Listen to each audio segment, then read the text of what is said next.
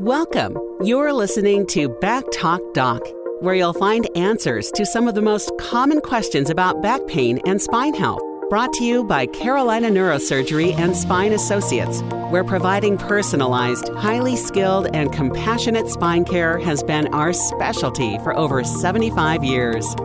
And now, it's time to understand the cause of back pain and learn about options to get you back on track. Here's your Back Talk Doc, Dr. Sanjeev Lakhia. Welcome to today's episode. I'm excited to say we've reached our 20th episode of Back Talk Doc. And when I started this project maybe under a year ago, my goals were to educate the general public on all the ins and outs of spine care and really arm you, the listener, with accurate, up-to-date information about the medical options for the treatment of your spine condition so that you can make an informed decision. And I think the feedback and the results have just been fantastic. Surprising to me, our audience at Back Talk Doc is not just patients. I've had people in the healthcare community reach out to me, and I think the topics and the information we've covered have really been helpful for people, not just in the Charlotte area where our practice is, but also across the country. I've looked at the listener profiles, and it really makes me feel good to know that those of you out there are sharing the episodes and we're touching a wider audience. So I want to start out this episode by thanking you for taking the time to listen to the information we're providing. And if you found the podcast to be helpful, please go on iTunes and leave us a good review. And even more importantly than that, if you know of a friend or family member who's suffering from pain or injury and could potentially benefit from the information, feel free to share the episode with them. And with that said, I want to dive into today's topic. Really anxious to get going here. I have an interview today with Dr. Chris Holland. Chris is a neurosurgeon here at Carolina Neurosurgery and Spine Associates. And Chris, you've been with the group about 6 years now, right? Just about 5 years, so just over 4 years or so that I've been here. Well, welcome to the show. We're going to cover a topic today that is really modern. It's the idea of robotics in surgery or surgical robotics. And when I think about this topic, my mind goes out like into the future. I feel like I'm at Epcot and I'm looking at the Tomorrowland and the Jetsons and just really kind of crazy stuff. So I want to break this down into something that's meaningful for listeners so they can understand what it really means. Before I do that, folks, I want to introduce you to Chris. Chris did medical school where he did a MD PhD program at Boston University School of Medicine. He did a residency and internship at Emory University and a fellowship in complex and minimally invasive spine surgery at the University of Utah. So he's fellowship trained and he's published over 22 peer-reviewed manuscripts and has presented at both national and international medical conferences. He was awarded an NIH-NINDS pre-doctoral fellowship in the Congress of Neurological Surgeons David Cahill Spine Fellowship Award and was named a 2016 Top 40 Under 40 Healthcare Innovator. His specialty interests include degenerative spine conditions, spinal instability, spinal deformity, spinal primary metastatic tumors, artificial disc replacement, and spinal trauma. So he does it all and he does it well. It's been a real pleasure getting to work with him in our practice. And I think he's a perfect guy. Chris is always on the cutting edge of treatments for our patient population and community. So Chris, thanks for taking the time to join us today. Well, thank you so much, Sanjeev. I'm really excited to be on your 20th episode. And I think this is a very exciting topic just because there's been so much innovation in the last several years and things are really starting to move quickly. And it's providing a lot of benefit to our patients in terms of the things that we're able to do, leveraging these new technologies in new and innovative ways to improve care. Before we dive into the topic today, I always like to give the listeners a little sense of who they're listening to. Can you give us a synopsis of kind of how you found your path into the field of neurosurgery and just a little bit about your background? I know you have a little bit of an entrepreneurial background as well. You have a very unique and interesting background I want you to share with the listeners if you can. Sure. No, I'd be happy to. It is sort of a little bit of an atypical background.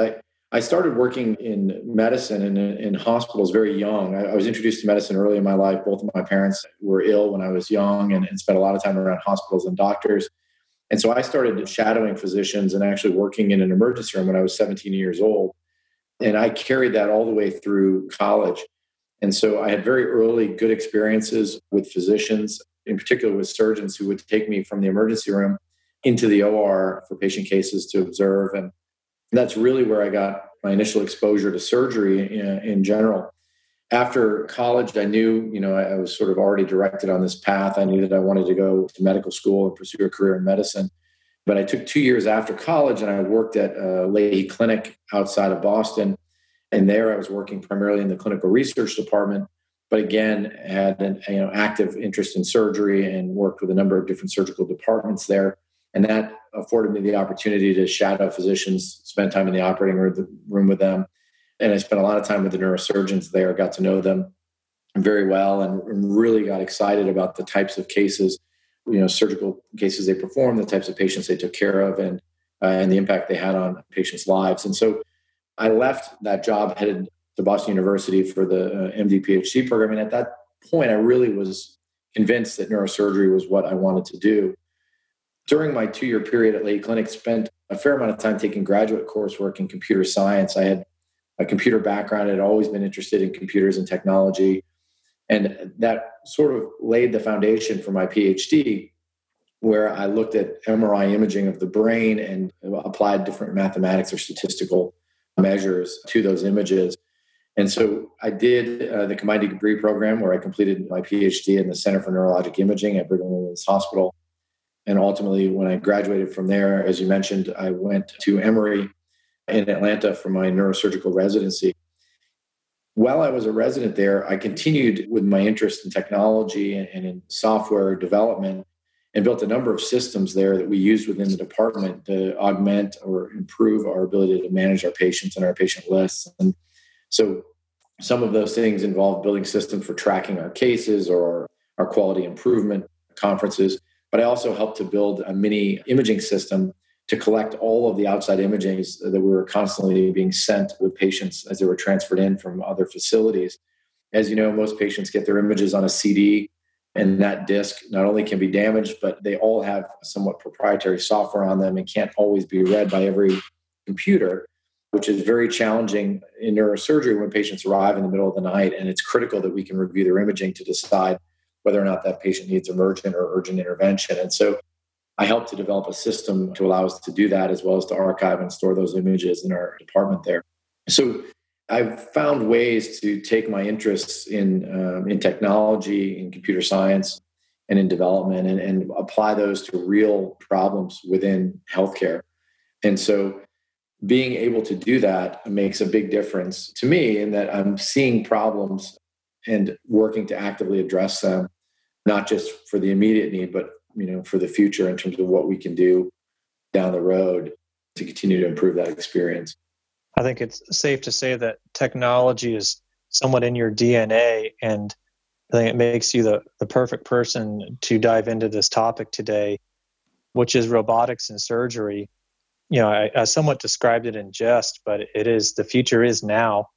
And interestingly enough, in preparing for this interview with you, I pulled a review article from the Journal of Robotic Surgery entitled Neurosurgical Robotics, a Review of Brain and Spine Applications. And the authors were Karas, Karas, and Chiocca, Chiocca. And the reason I'm mentioning is I went through this, and then when I was done reviewing it, I realized this was written in 2007. So it's been around a while, and here we are in 2020, and it still seems quite new. So I just want to start out, because I'm sure, like me, many of my listeners really don't have a general sense for what this means. So can you kind of explain what is a surgical robot, and even describe it so someone listening out there can even have almost a picture in their mind about what we're talking about? Absolutely. And surgical robots aren't the types of robots that we see in the movies, that have a human or a humanoid type form to them. Most surgical robots consist of an arm or a multi-articulating arm with the various types of end effectors, or what you would consider similar to a hand on the end, or some type of an instrument that would perform a function. The robot itself is somewhat of an incorrect description of what these devices are, because robots, by definition, are supposed to be autonomous, meaning a robot is supposed to be able to carry out very complex or repetitive actions all by itself without any interaction. And so this is a robot in that sense would be something you would see on an assembly line, say at an automobile manufacturer, where it's continuing to do the same task over and over again. And it may be a very complex task, but it's programmed to do that all by itself. In the operating room, we don't have robots like that, meaning robots are designed to be assistive devices in the operating room, but the human there, the surgeon, is still the one that's carrying out the specific tasks. There are several different types of robots, and in neurosurgery, it's used a little bit differently than some of the earlier robots, one of the most popular being the Da Vinci. Those early robots, the surgeon stands away from the table or away from the patient and uses a display screen and a number of controls to manipulate the arms of the robot to carry out the various functions. In spine surgery, it's a little bit different. In spine surgery, we're using a robot that is in close proximity, a robotic arm that's in close proximity to the patient, but the surgeon is still carrying out the actions using that robot as an adjunct or as an assistant. And so there are a number of different things that can be different between different types of robots and how they're used ultimately in the operating room. Is it controlled almost like with a joystick? Or how does a surgeon interact with the robot and obtain robotic assistance? Sure. So in neurosurgery and in spine surgery in particular, but there are also a number of cranial or brain surgical applications for robots. We're not controlling the robot with a joystick, but rather we are oftentimes setting up a plan with the robot in advance, sometimes often even before the patient's brought into the operating room. And then we're using that robot to execute that plan. And to make that a little more clear, most of what we're using a robot for currently in spinal surgery is the placement of hardware, the placement of instrumentation. And so robotics at this point is being used to place typically screws within the vertebral bodies, what are most often pedicle screws. And in some of the newer developments to be able to place spacers or what we call interbody cages in between vertebral bodies once a disc has been removed there. And so the robotic function is really used in a very narrow window in terms of what we're accomplishing with that robot. So the robot is not being used to make an incision or in general at this stage to be removing bone or performing a decompression or a discectomy or anything like that. The robot is really being used as a guide for the highly reproducible and accurate placement of hardware. Okay, so that answers one of the questions I was going to have is, how does a robot assist with spine surgery? So what you're saying is that there's certain specific parts of the surgical procedure where you find benefit in using the robotic assistance, but it's not like the entire procedures, let's say for a lumbar fusion, is carried out with robotic assistance. That's exactly correct. The way that it generally works, and robotics grew out of earlier technology, which was navigation.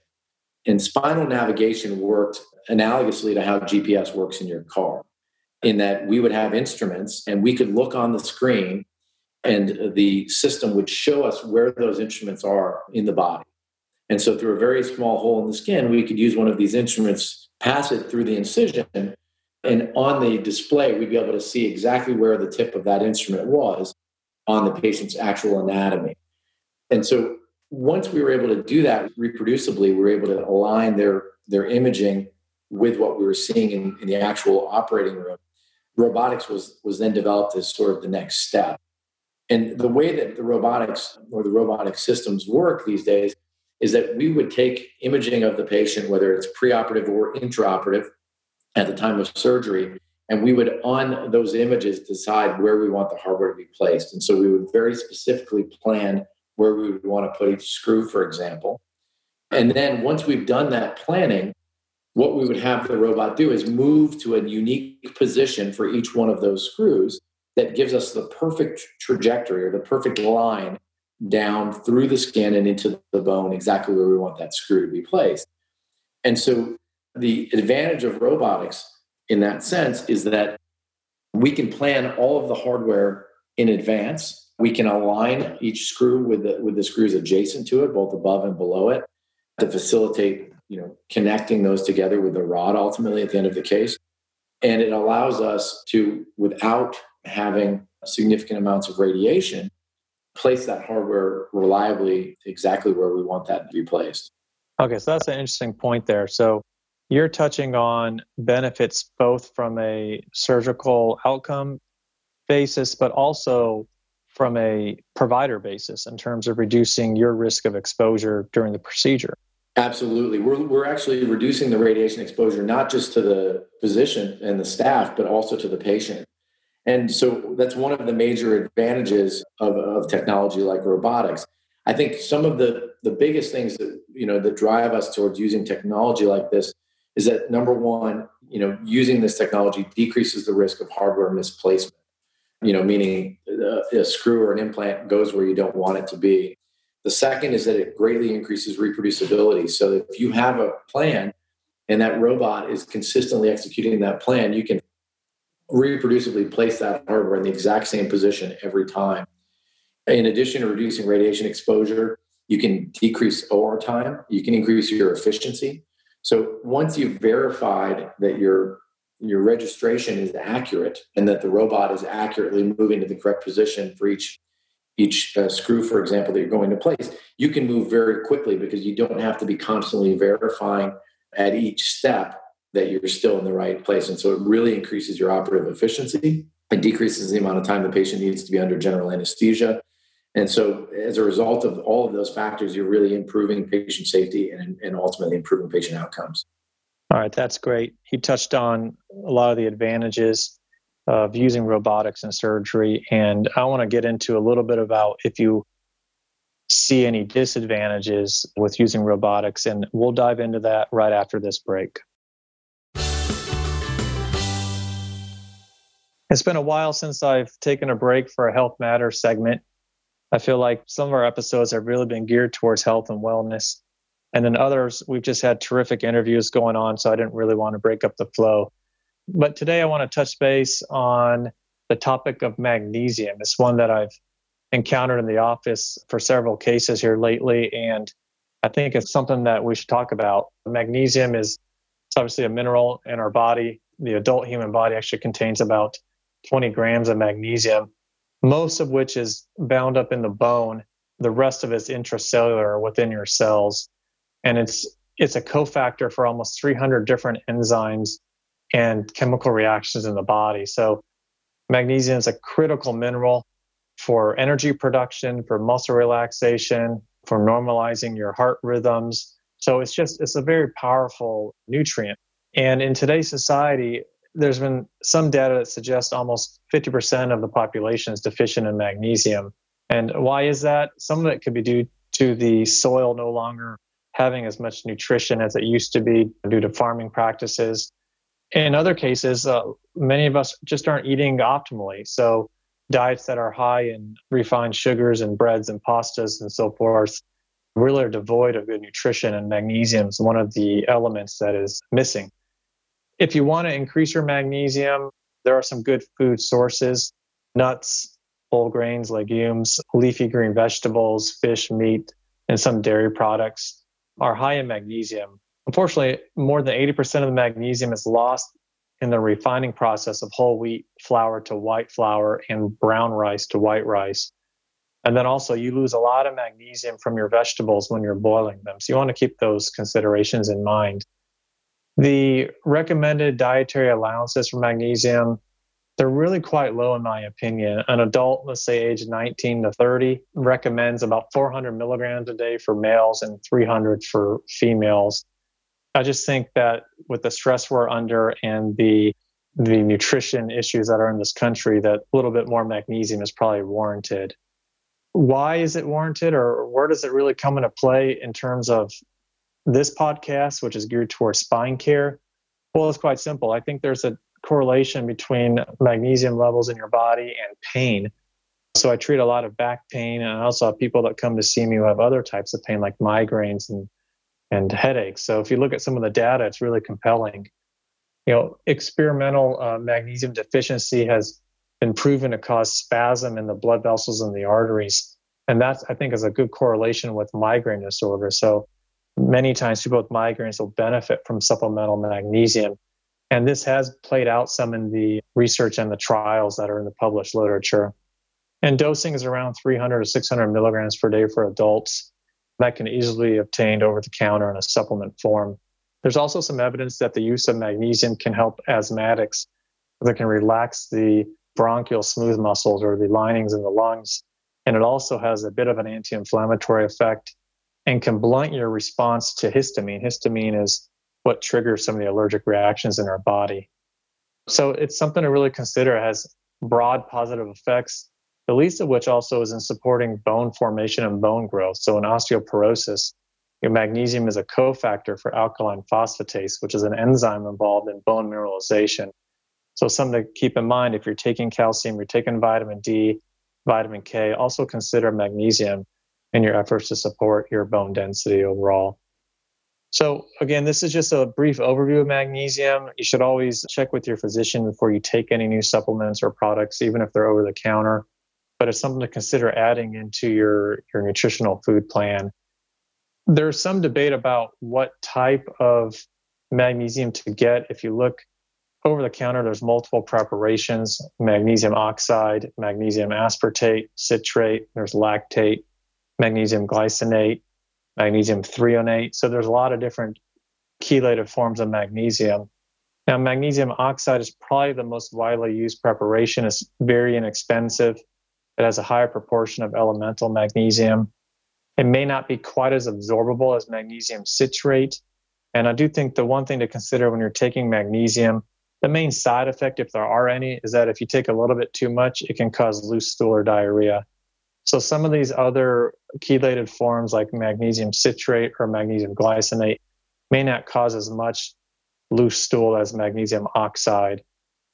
Therefore, you may want to use magnesium oxide if you're struggling a little bit with constipation or sluggishness with your bowels.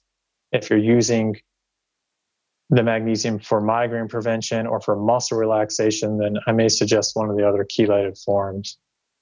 So again, that's something to really consider. If you're struggling with low back pain, take a look at your nutrition, take a look at your diet. If you think you might be a little deficient in magnesium, check with your physician and see if it's okay for you to go ahead and add a little bit into your food plan.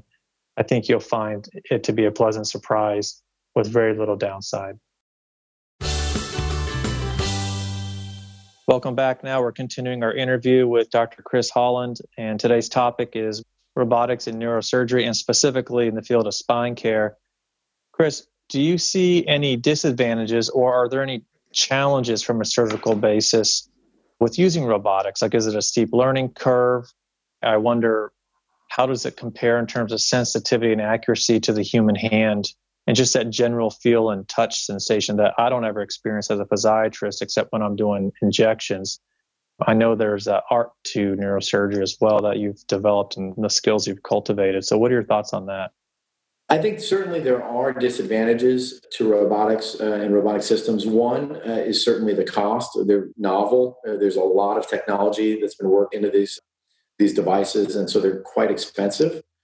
Another significant disadvantage is that it does take not only time to set this system up, but the planning and all of the other steps that you wouldn't typically have to do before a case now need to be done before you can bring the robot into the field and start working. And so sometimes that can be done the night before or even the day or a few days before, but oftentimes it's done the day of surgery and in the operating room. And so while there can be efficiency later on in the operation, there's a lot more work that goes into the early part of the operation to get the system registered to the patient's anatomy, get the hardware planned on the workstation before you even start the operation. And so there are certainly time constraints there. There is a learning curve with robotics, just like any new technology.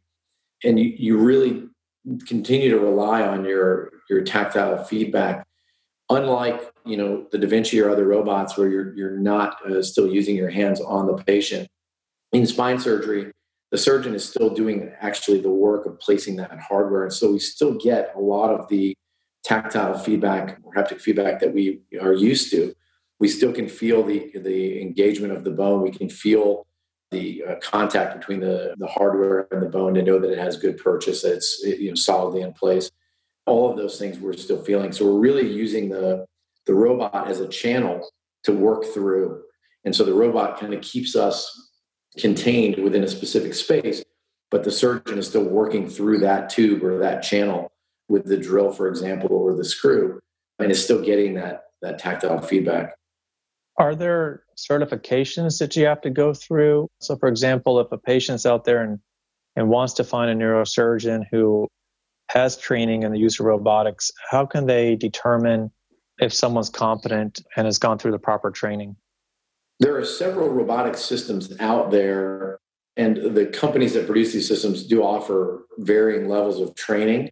So there's an initial training process for using the robot, and then there's obviously more advanced training and more advanced techniques as these robots continue to evolve.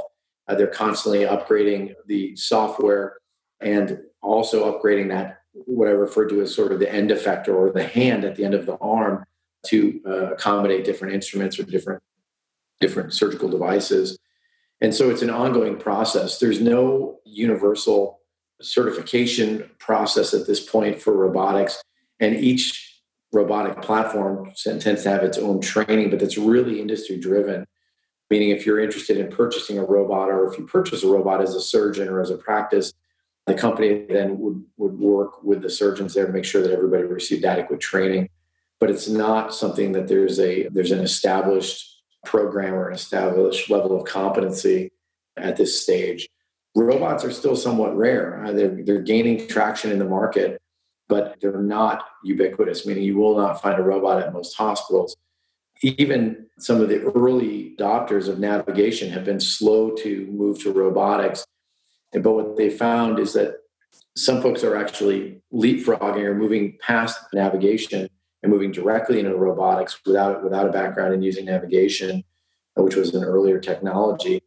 There's still a lot of utility in both technologies. The newest robotics programs actually are working to merge navigation and robotics together and are becoming hybrid platforms, which is where the most value is. Now, you mentioned earlier the Da Vinci system. I know if you're out there trying to research this and Google it, you're going to come across that. Can you explain to listeners what the Da Vinci system is? So the Da Vinci robot is used in a number of surgical specialties. It's not currently or widely used in neurosurgery or spine surgery. But the way that the Da Vinci robot works is that it's a machine with a number of arms and a workstation. And the workstation is in the OR, but over on the side of the room. And the way that it works, it's used typically for procedures done through small incisions within the abdomen or pelvis. The robotic arms are placed through these various incisions, and the surgeon then sits across the room away from the patient in what almost looks like a pod with a display screen and a number of controls. This would be more of what you'd imagine with joysticks and knobs and different devices to control those arms. And those arms can accomplish very complex maneuvers such as suturing, tying knots, all of those types of things that are common in surgery. And there is some feedback from the controls that give you some of that force or haptic feedback from the patient.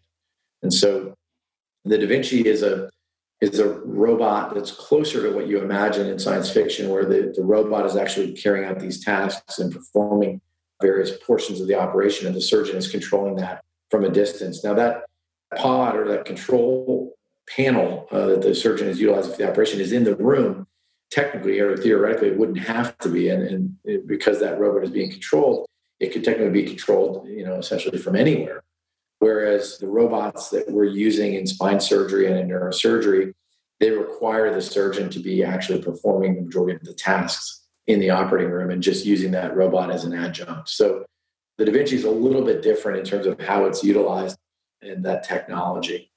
Well, it sounds like in neurosurgery and spine in particular, the use of the robotics is more of an extension of the surgeon versus a separation of the surgeon from being more hands-on and being more involved. Is that more of an accurate way to think about it? Yes, that's exactly how I would describe it. The robot is a tool that we're using, and what it's primarily doing at this stage is just constraining us to a single trajectory or keeping things perfectly in line with where we want them to end up. And so you can imagine it like when you're a child and you go bowling and they put the bumpers in the in the gutters at the bowling alley and it keeps your bowling ball going straight down the lane. The robot essentially does the same thing. It provides a trajectory directly into the bone where we want to place that hardware, and you just pass the instruments through. So just like the child, you're still rolling the bowling ball or placing that screw. That robot provides just a very narrow tunnel for that to go through to ensure that it ends up exactly in the right place. Okay, that's a great analogy. Thanks for sharing that. I think we've covered a lot today with regards to our topic. Chris, I know you're always on the cutting edge of things. Are there any other exciting innovations in the field of spine surgery that you think the listeners should be aware of? I think there's a lot going on in spine surgery that's exciting. And I think what we're seeing now is the combination of various technologies. The initial robotics platform did not have a real-time navigation or real-time instrument tracking view built into it. Those have now been merged together into these hybrid systems. The next stage is really looking at augmented reality, essentially using headsets or heads-up displays that really provides the surgeon with X-ray vision so that the surgeon can walk over and look at the patient and be able to see through their skin, essentially at their bones and their anatomy.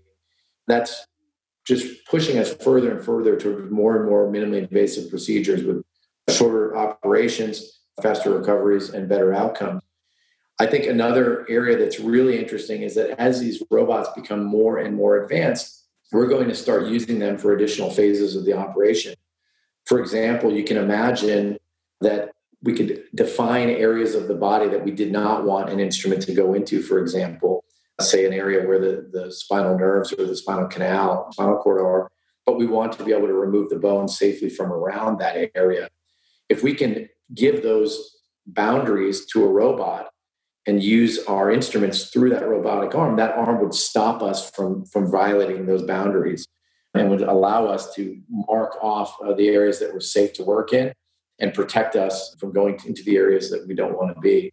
So I think there's a lot of excitement in these areas coming up in the next several years, a lot of exciting development in terms of the technology and all of the different functions that we're going to be able to utilize it for.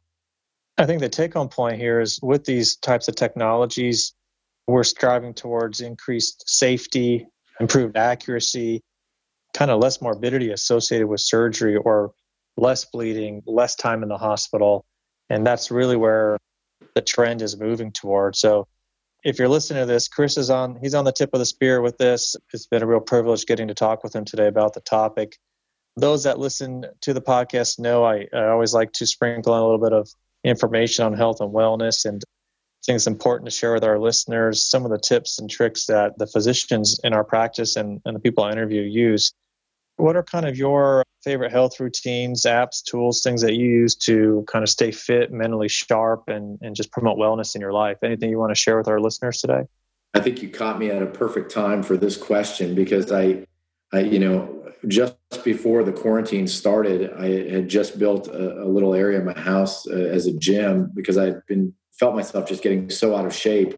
I had lived before I came here to Charlotte. I'd been living out in Park City, Utah. And in my time out there, I was so active. I was backcountry skiing and mountain biking and hiking. And really, by the time I moved to Charlotte, I felt like I was in probably the best shape I had been in a long time. And then over the last 4 or so years here, being busy building a practice, I really felt like I had fallen way out of shape. And so over the last several months, being on lockdown at home, I've taken up rowing and lost over 30 pounds in the last 3 months. And so for me, I found that to be just such a high impact, short duration activity. I can row 20 or 25 minutes and really get in a very strenuous workout. And it's worked wonders for me. I mean, I've lost a lot of weight. I feel great. And overall, it allows me to function at a lot higher level, I feel like. And so for me, access is the most critical thing. I have such limited time. And if I have to get to a gym and all of those things, I just wouldn't be able to do it.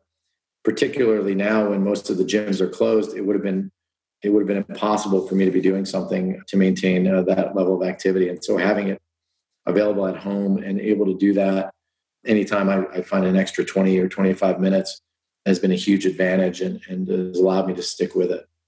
Yeah, I've said this before and I'll say it again. I asked this question not because I'm searching for the holy grail of health and fitness, but I really want people listening to understand it doesn't quite matter as much what you do. It just matters that you're doing something. And, rowing in particular, it's a very, like Chris said, it's a very intense exercise. You get significant cardiovascular return, a lot of strength training in the upper body. I do think if you like to row, you have to be a little cautious with your posture on the rowing machine. If you have low back issues, you want to maintain a good neutral spine and perhaps even have a trainer who goes over the technique with you and how to do it safely.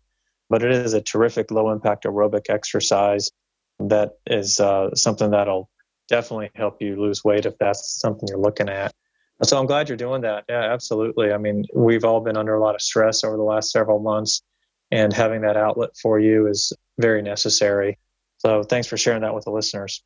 Yeah, no, absolutely. It's been fantastic. And I completely echo your comments about posture and form. It's better to just have a nice regular rate and just go slow and go for form than really trying to go as fast as possible. But it's incredible how quickly, once you start doing something like that regularly, how your body really grows into that, and you really build up your endurance and your strength through doing those types of exercises. Fabulous. Well, Chris, I really appreciate your time today. And actually, I anticipate having you back on down the road when your things are evolving. I know the listeners enjoyed the information today, and I appreciate you taking the time. My pleasure. Thanks for having me. I really enjoyed it.